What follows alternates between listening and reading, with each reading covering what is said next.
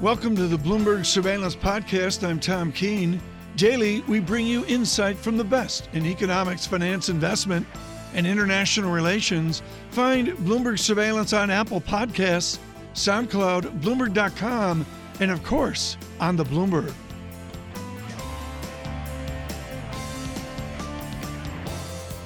We need to get you up to date on the floods caused by Hurricane Florence, and we cross over now to Chris Flavel, who joins us from North Carolina, Bloomberg News' climate and adaptation reporter. Chris, give us the latest, please. Sure. Well, I just got back from Charlotte last night. I've been there for a few days. The rain started in earnest really on Friday night, continuing heavily through yesterday. Amazing how slowly it was, how long it took the effects of that hurricane to reach inland to Charlotte, and it looked like the floods were just getting worse. There were rivers around Charlotte beginning to top their banks. It's hard to know how long the effect might last because they're still building. Chris, do we know when these floods will start to recede?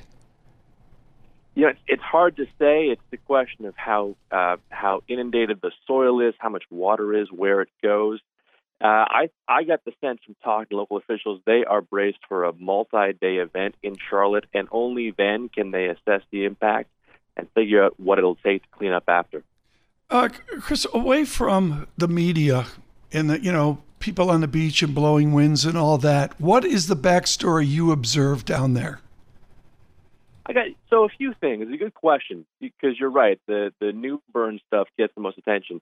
I certainly got the impression the state that knows what they're doing. They're used to this stuff. You talk to residents in small towns around the state. They all say this happens all the time. We're used to it by now. We know how to handle it. But then again, with climate change, the thing we've learned is just because you've been through storms doesn't mean you're quite prepared for what comes next. Everyone said these are historic amounts of rain, at least in Charlotte.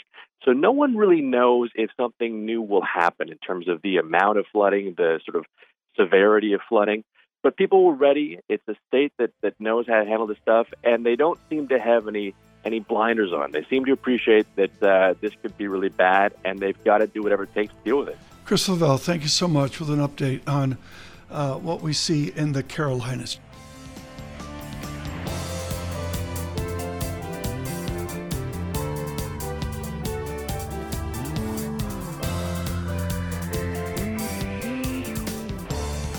Shahab Jalanous joining us now here in New York City, Credit Suisse's global head of FX trading strategy. Shahab, which side of the trade story do you sit on this morning? Because it looks like it could get better. Last week, we were going to get talks between the Chinese and the United States. And then this morning, it looks like it may well get worse, with the Chinese reportedly set to walk away from any potential talks. Yeah, we've been on the more cynical side, to be honest with you, when it comes to this story. On the US side, it feels to us that the agenda for the Trump administration going into the midterms is going to be to try to roll out the base. That seems to be the idea, which requires more of this type of talk from our perspective. And on the Chinese side, the odds of them backing down preemptively in the face of pressure doesn't seem too high either. So it does seem like we have more of the same ahead, and that's obviously an issue for the FX market, particularly the Chinese renminbi. Well, let's talk about how the FX market's capturing this story this morning. It was interesting to wake up this morning, see the negative headlines around the trade story, see futures negative, but the dollar weaker against the bulk of G10. What explains that dollar weakness? I think G10 and actually currencies in general, you're seeing a lot of dispersion now in performance. It's leaving the overall dollar, actually, funny enough, stuck in a range, and it has been for 2 to 3 months. But dispersion is really the name of the game right now. In Europe, you've got a situation where, for example, the Norges Bank is going to hike rates probably this week. European data have been quite solid as well. And to some extent, the market's been able to ignore some of the issues that have affected emerging markets, like, for example, this trade story. So I think when you look at the dollar, you do have to differentiate between the various currencies and look at each story in its own light. But come on, 8 days ago we had a contagion thing going. Give us a contagion update. I mean, it's not there unless the news makes it there. I think contagion is unlikely unless, as you suggest, there's some feed through from some of the shocks that we're seeing into the banking system, for example, some central source of actual contagion, something that distributes it into the system more widely. Now, you saw a few weeks ago with respect to Turkey, there were some unknowns around the extent to which that could create that problem.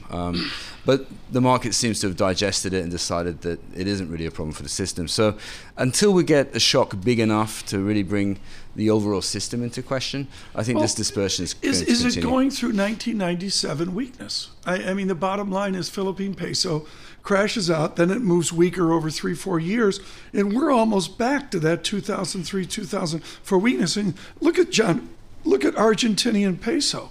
Yeah. On Friday. I mean, you can rationalize it all you want. We've had some massive moves through the years, but I don't like the 1990s comparison. I don't like comparing fixed exchange rate regimes to flexible exchange rate regimes. Yes, the levels might matter, but the moves haven't been as vicious. They haven't been as devastating compared to the late 90s across EM, outside of places like Argentina. That's right. Well, the difference then was that obviously having these dollar pegs allowed for huge inflation differentials, to build up over time, and then had to be suddenly adjusted in one shock. Right now, what you're seeing, especially in a currency like the Philippine peso, which is free floating, you're seeing a reaction that takes many months to unfold, but ultimately reflects the same factor, which is that you do have high rate differentials, inflation differentials, between a country like the Philippines and the US, and you don't really have high enough real rates to protect the currency at this point in time. So what's your base case for the US dollar right now? We think the US dollar going into the midterms probably continues to behave as it is at this point in time. So it stays relatively firm against the wider group of currencies. The midterm elections do pose a potential pivot point from our perspective, in as much as if you do actually see a very strong Democrat performance, it will be seen by the market as maybe an indictment to some extent of some of the policy mixes that we've had until this point in time, even if they have been good for the equity market, for example. And that new unknown as to what that will do for animal spirits, for example, could be a weight on US rate expectations, and on the dollar by extension at that point. Shahab Jalanous, Credit Suisse's Global Head of FX Trading Strategy. Great to have you with us this morning on Bloomberg Radio and on Bloomberg TV as well.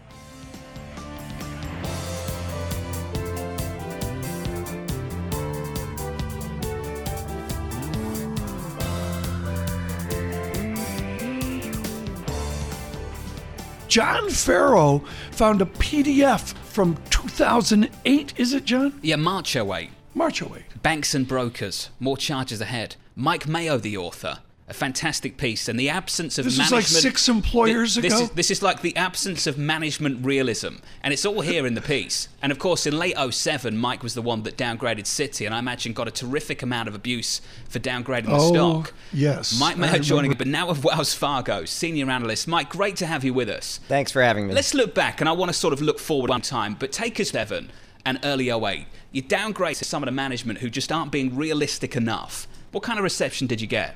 Well, this is the 10 years since Lehman Brothers failed. This would have been Lehman Brothers Monday, when there's a lot of havoc. But it did not start in 2007 or 2008. It started throughout last decade, when the banking industry had the weakest balance sheet in a generation, more leverage on the bank's balance sheet in decades before the financial crisis. So by the time you got to 2007 and 2008 and cracks were forming, once you have cracks with that amount of leverage, it does not have a pretty ending. And what's interesting is you break down the banks. This is at the piece from March 08. You break down the banks into individual banks with a home equity loan exposure.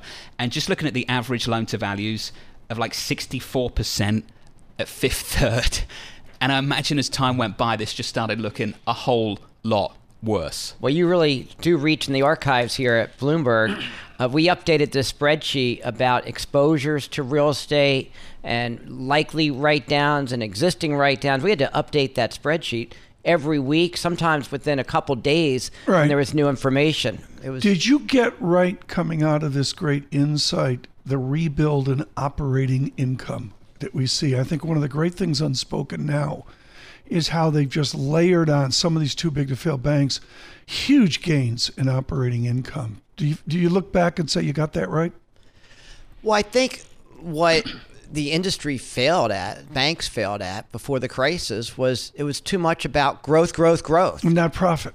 And since the financial crisis, do you know that revenue growth in the banking industry will be the slowest this decade in 80 years. But that's okay because banks are controlling expenses much better. In fact, we think the banking industry will have the best efficiency in history in the next 5 years. So if you get earnings growth without overly aggressive revenue growth, that's a good formula. We got so many things to talk about. I know John wants to dive in here with some things very quickly here. Citigroup and the tumult at Citigroup. Is Mr. Corbat in charge of a strategic plan there? Mike Corbat's done a fine job. He's taken Citigroup a long way, really reinforced the balance sheet. The risk culture is 180 degrees different than a decade ago, and that's positive, but it's not optimal yet. And we think Citigroup has much more further to go to optimize the firm. In fact, we think if Citigroup had metrics similar to peer, their earnings would be 25% higher today. Have we seen peak margins, peak net interest margins at these banks already? Oh, you're a little too myopically focused on net interest margins. I mean, sure, many investors, the stock market as a whole has reacted unfavorably to banks this year, saying, will margins be up 1 basis point or 2 basis points? The bigger picture is what's happening to revenues relative to expenses. So margins what's happening to loan volume then, Mike? So look, if you have 5% revenue growth and 3% expense growth, that is a fantastic recipe for good earnings growth. And you know what's incredible? Last week there was a presentation by Citigroup management, and the audience was surveyed saying, what would make you more excited about owning Citigroup stock? You know what the audience said? What did they say? More loan growth. Are you kidding me? Do not ask for Citigroup to have overly aggressive loan growth. Citigroup's getting the risk management right. In fact, Citigroup's revenue growth this decade is likely to be the slowest since before the American Civil War, and that's a good thing because then you have more sustainable earnings growth over time. So let's talk about this because I have a ton of analysts come on the program with Tom and I on Bloomberg Radio, the same thing on Bloomberg TV, and basically the bullish picture they try and paint for financials is that yes, net interest margins might face a little bit of pressure, but loan volume's going to make up for it. That's almost the bullish scenario for them, for the banks. You're saying that's not it? Well, look, you have cyclical lenses and you can have a structural lens. And the cyclical predictions, what's going to happen to interest rates, what's going to happen to margins. We think margins go up a little bit. We think loan growth goes up a little bit. That's fine. But it's the structural changes that are taking place. You have the strongest balance sheets in a generation. You should have the best efficiency in history in 5 years. You have better oversight and risk management. These are structural changes, and that has more of an impact on valuation than whether a net interest margin's up 1 basis point or down a basis point. So it used to be the case that banks were the best proxy to capture a cyclical upswing. Are we saying banks are no longer that? Look, we're going to have recessions. We're going to have cycles. Banks are not immune to the cycles, but what we are saying is banks are less susceptible to cycles than the past. Banks are relatively more resilient. That a situation like a decade ago in the financial crisis is not likely to happen over the next decade. So banks can weather a crisis better than any time in the last generation. And in fact, we think you'll see through the next recession, banks should be a source of strength. So for that, we say thank you, regulators. They've required banks to raise capital and increase liquidity enough where banks can be a source of strength. I'm not sitting here saying that's a bad thing. I agree with you. I think that's a good thing. But I think what you've just said kind of explains why we've got this stock underperformance, even though we've had GDP of 4% in the last quarter. Doesn't that explain it, everything you've just said?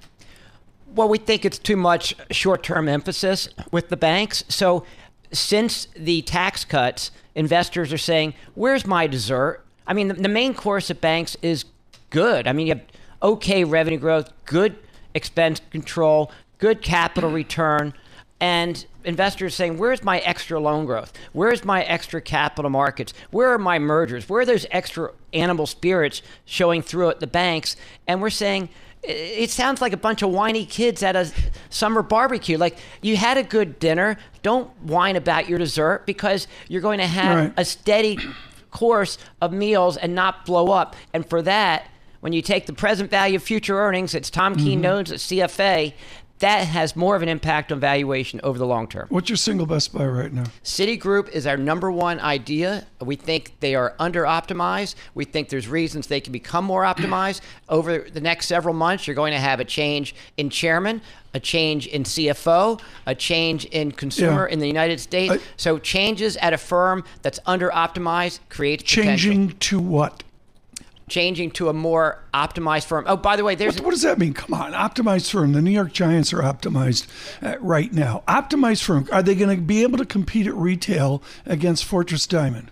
Well, the consumer business at Citigroup is way under optimized. By the way, there's an activist in Citigroup shares, $1 billion ownership stake by a Value Act. That's the first time you've had a major activist in Citi shares, and it coincides with the time when you have a change in chairman. So that puts extra pressure. We think Citigroup needs extra intensity, extra focus at the top to control expenses while they continue to grow revenues. Mike, I'm all ratios on Monday. What's the price to book there? Price to tangible? Is it 30 cents on the dollar? Citi trades just a little bit more than tangible book value. That's price to book. Price to tangible book. They trade at 1.2 times tangible book.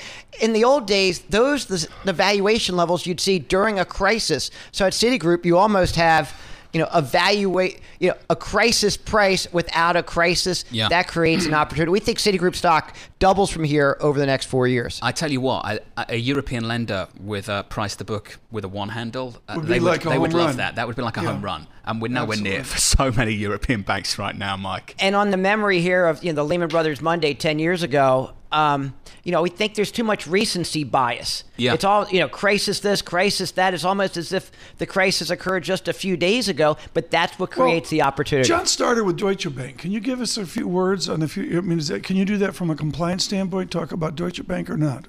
I worked at Deutsche Bank a decade ago, but in terms of the global banks generally, and we've shown data on this, the U.S. banks, the 5 large U.S. banks, and that's Citi, J.P. Morgan, Bank of America, Morgan Stanley, and Goldman Sachs, have gained significant market share against Deutsche Bank and the other European banks, and they are likely to continue to do so because the U.S. bank balance sheets are stronger than the European bank balance sheets. Mike Mayo there, staying out of trouble as Tom Keene tries to get him to comment on a company outside of his coverage. Good to catch up with you, Mike. I failed. Joining us from Wells Fargo with a trip down memory lane, the legendary bank analyst that is Mike Mayo. From New York City for our audience worldwide, alongside Tom Keene, I'm Jonathan Ferro.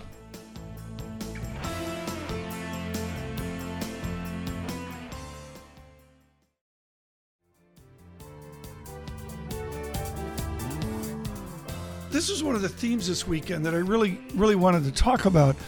And it's a basic idea of the gradient to a weaker economy. And it's a real mystery out there right now. Francis Donald with us with Manulife.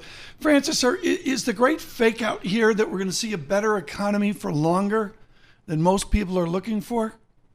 Well, this is certainly a fairly extended cycle, but I see at least 18 months of more strength here before we hit a rough patch. Right now, I'm a little bit more concerned about 2020 and what that year starts to look at just based on what the data is showing us right now. But until then, it still looks like the all clear. Did you mean the economy or the Montreal Canadiens? Tom, I got to admit there's some seasonality in my fandom for the Montreal Canadiens. I'm a little more focused on my fantasy team right now. John and I are busting everybody looking up to 2020. Folks, for those that don't know, in hockey, it is a disgrace how the Canadians are playing, and people are looking out, John, to 2025 in their rebuilding program. Let's get to 2020 first. Francis, we hear the year 2020 a lot from economists at the moment. Where's 2020 come from? Why 2020? In large part, it comes from just the fiscal numbers. So we are experiencing this very peculiar dynamic right now, which is that we have expansionary fiscal policy against tighter monetary policy. We haven't seen that historically. It makes comparisons to past cycles very difficult. But what we do know is based on the current numbers that are laid out, and if nothing else changes, by 2020, that fiscal stimulus that we see goes from fiscal tailwind to fiscal headwind. And then in 2020, you end up with a double whammy of tighter fiscal policy and tighter monetary policy. Now, things can change. We could get more stimulus from the United States. We could see a sizable stimulus out of China, and that could move the dial. But based on the numbers we see now, that's a little bit problematic. So you don't think we've broken out to sustainable higher trend growth here in the United States, Francis? Oh, we may have improved our potential GDP rate, and productivity looks like it may improve. Wages moving higher is important. Potential GDP might be up a few notches, but that doesn't mean that we can't experience some cyclical softness in 2020, 2021. And don't forget, around that time, we should begin to see some of the tightness coming from the ECB and the Bank of Japan coming in, and you may begin to see some of the impact from a flatter yield curve. Are wage gains in this new, better economy, are the wage gains dispersed throughout the economy, or is it narrow and separate in selected industries? It certainly isn't broad. We see pockets of substantial wage strength. We see weakness. We see continuous evidence of skills mismatches. And this is really the difference between structural issues in the economy and cyclical problems. And this is going to be one of the big challenges for anybody who looks at macro over the next 1 to 2 years is how do we separate 2 quarters of negative growth versus what our long-run potential GDP is. But if the president or anybody else is popping, we're doing 4% wage growth, do you buy that? Or is that, one part of the economy getting 6, 7, 8% wage growth and other parts flat on their back? Which is it? It's the latter, and that's what happens with national averages across all of our economic data. We see that in housing activity. We see that this morning very evidenced by regional manufacturing activity in some areas doing very well. But unfortunately, most of our policy tools are not ones that can be directed to regional issues. They have to be applied nationally. That, of course, is the biggest problem for most central banks, including the Federal Reserve. Francis, thank you so much. Francis Donald with Manulife.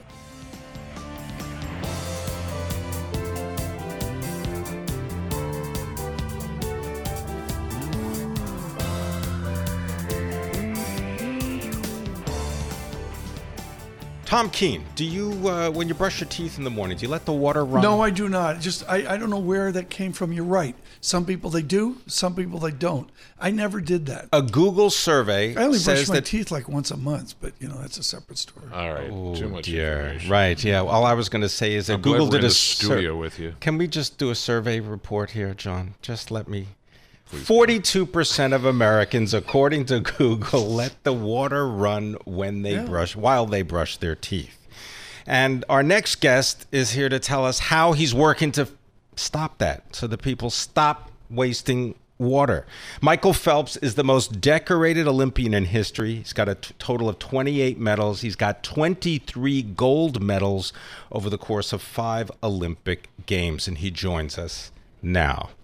Michael Phelps, so what are you doing to make sure that people turn the faucet off and stop wasting water?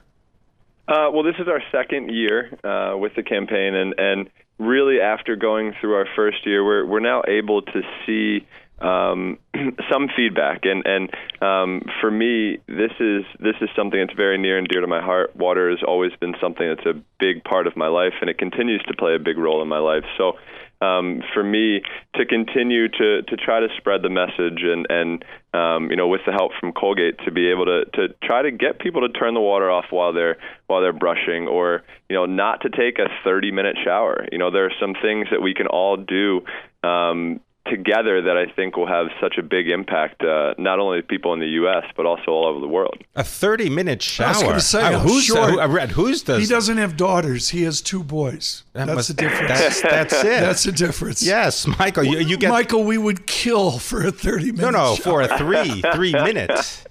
For 3 minutes just to get in there. So, Michael, did you grow up turning the faucet off when you brush your teeth? I've always been very conscious and conscious of exactly what we're doing around the house, and especially when it comes to water. Like I said, I've obviously been a swimmer for so long, but now being a family of 4 and seeing really just how much more water we use as our family grows, right. It's something that we're very excited about to teach both of our kids at such a young age the importance of this precious resource. Give us an example of what Colgate is actually doing. People are sneaking in their shower heads all the time and cheating here, cheating there. But what's the actual to-do list for Colgate to get us to change behavior? That's a tough thing to do, isn't it? It's some of those things, but it's also like, how many times or how many people in the world or in the country are standing there brushing their teeth with the water running? Like, that's something that's so easy and so simple to do, just to turn it off, because, that simple thing is wasting up to 64 glasses of water. So, and that's just one brush and one person. So if you multiply that by however many 100 million people we have in this country, that's a lot of water. So, I think it's just simple, everyday thing that we can do, and just be extremely cautious of how much water you're actually using. I think it's something that we can all just do common sense. We can all use common sense to do. If you're just joining us worldwide and coast to coast, joining us, the Olympian Michael Phelps, and I can only say, Pim, that I remember the absolute certitude that only Mark Spitz would reigned supreme forever, and it took a kid from Baltimore to just destroy so many of those records that Mr. Spitz held from a few years back. 23 gold medals. Michael Phelps, what does it take to get Michael Phelps to come over to your house and actually turn the water off in the morning? Admonish people. Is it some kind of tracking device? I mean, how do you measure, whether you're actually complying? People say, okay, I won't do it. Well, 3 out of 4 people who understand and know what we're doing, or what I'm doing and what Colgate's doing, the message that we're trying to get out there, 3 out of 4 of those people in the world, in the nation, are making that change. And just with those 3 out of 4, we saved 50 billion gallons of water last year. So I think that number alone should be something that's significant enough to be able to grab the attention of anybody in the world, and just to be able to chime in and help where you can. And Michael, what's so important here is the economics of water, where for so many Americans it's basically a free source. We don't even look at it. John Tucker, do you look at your water bill? I mean, my water bill is significant, and I've resorted to watering the lawn with gray. I don't look at my water bill. I'll be honest. I don't. Michael, what are we going to do to make water a price commodity where we actually care what the bill says? I think people, or I would guess that people probably just assume that we're not going to run out of water, or assume that we're going to have clean water forever. So I think it's just something that we all have to be so cautious of, and water's not the only thing that could run out. All of these resources are going to run out at some point in the world, at some point in time, right? So it's like I just feel like it's just so easy to logically be like, okay, what can I do to change my everyday life to be able to make an impact for the future? And for me, now being a father of 2, I want to make all of the changes that I can do for myself and try to help other people make those changes, so the young kids get to experience exactly what we had and everything that we had as children, and now in this day and age and growing up. Michael Phelps, is there any chance that you're going to come out of retirement yet again? No. Okay, you're done. I think I could, but I just have no desire to. I think it would be a lot easier this time around, just because I'm in better shape than I was last time when I came out of retirement. But I just have no goals to really get me motivated to go back to going through that grind. And right.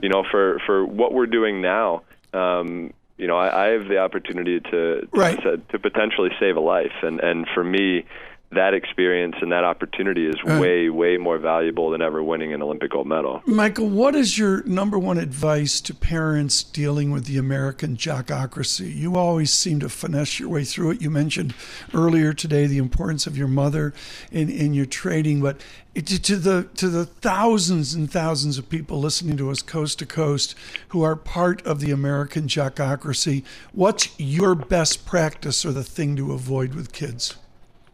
Like I was saying earlier, my mom, the biggest thing that she did was just so supportive. She wasn't kind of overbearing, really forcing me to do X, Y, and Z. It was really just the goals and the dreams that I had. She kind of helped me pave the way to be able to give me the opportunity that I needed to have that chance to do something that no one else had ever done. So, I think just the support, and obviously she was there when I ever needed help. And I think that was something that was just so beneficial, and hopefully I can be a little bit of a parent that my mom was to me, and hopefully everything that I learned from her, I'll be able to now pass along to my two children. And we didn't have time in a radio interview with him to talk about. He's got a lap counter going in the bathtub for his kids. If they go down under the faucet and touch the end, boom, he goes, the little guy, 2. They actually just started taking baths together, and they are wild men in there. So we have the bathtub filled, and by the end, wait! You don't have them in an Aquasphere or a Speedo swimsuit, do you? They're in their board shorts outside, but they're in their Huggies little swimmers every time they get in the pool. That's something. See how he got that endorsement? And he's an endorsement machine. They're always in there. The Huggies Colgate. Yeah. Michael Phelps, thank you so much. Greatly appreciated. In support of Colgate and serious issue on water. And Pim, this really harkens back to what we've done on surveillance and Bloomberg on the economy, on whether it's salt water or it's fresh water in Africa. And just in this case with Colgate, just simple, stupid stuff. To me, it's not a big deal because I turn off the water while I'm brushing my teeth. But a lot of people, they just let it run forever. When you brush your teeth.